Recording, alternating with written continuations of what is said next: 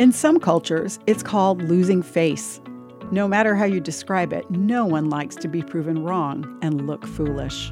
I'm Bonnie Sala with Reset.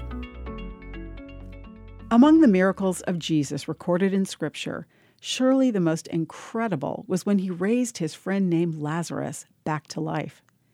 When Lazarus got sick, his sisters begged Jesus to come, but Jesus delayed, and it was too late when he finally arrived at their home. The Bible book of John tells that Jesus was both sad and angry when he went to the tomb where Lazarus' body lay. After he prayed to his Father, he shouted, "Lazarus, come out!" And out came Lazarus, fully alive. The religious leaders of the day were livid. John 12:11 says, "Because of Lazarus, many of the people had deserted them and believed in Jesus. What's more, many of the leaders were part of a sect that didn't believe in life after death at all. So Lazarus was a major embarrassment to their theological system. The leading priests decided to kill not only Jesus, but Lazarus too. It's no different today.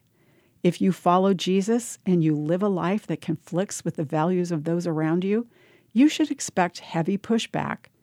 Charles Spurgeon said, "When men hate Christ, they also hate those whom he has blessed and will go to any lengths to silence their testimony."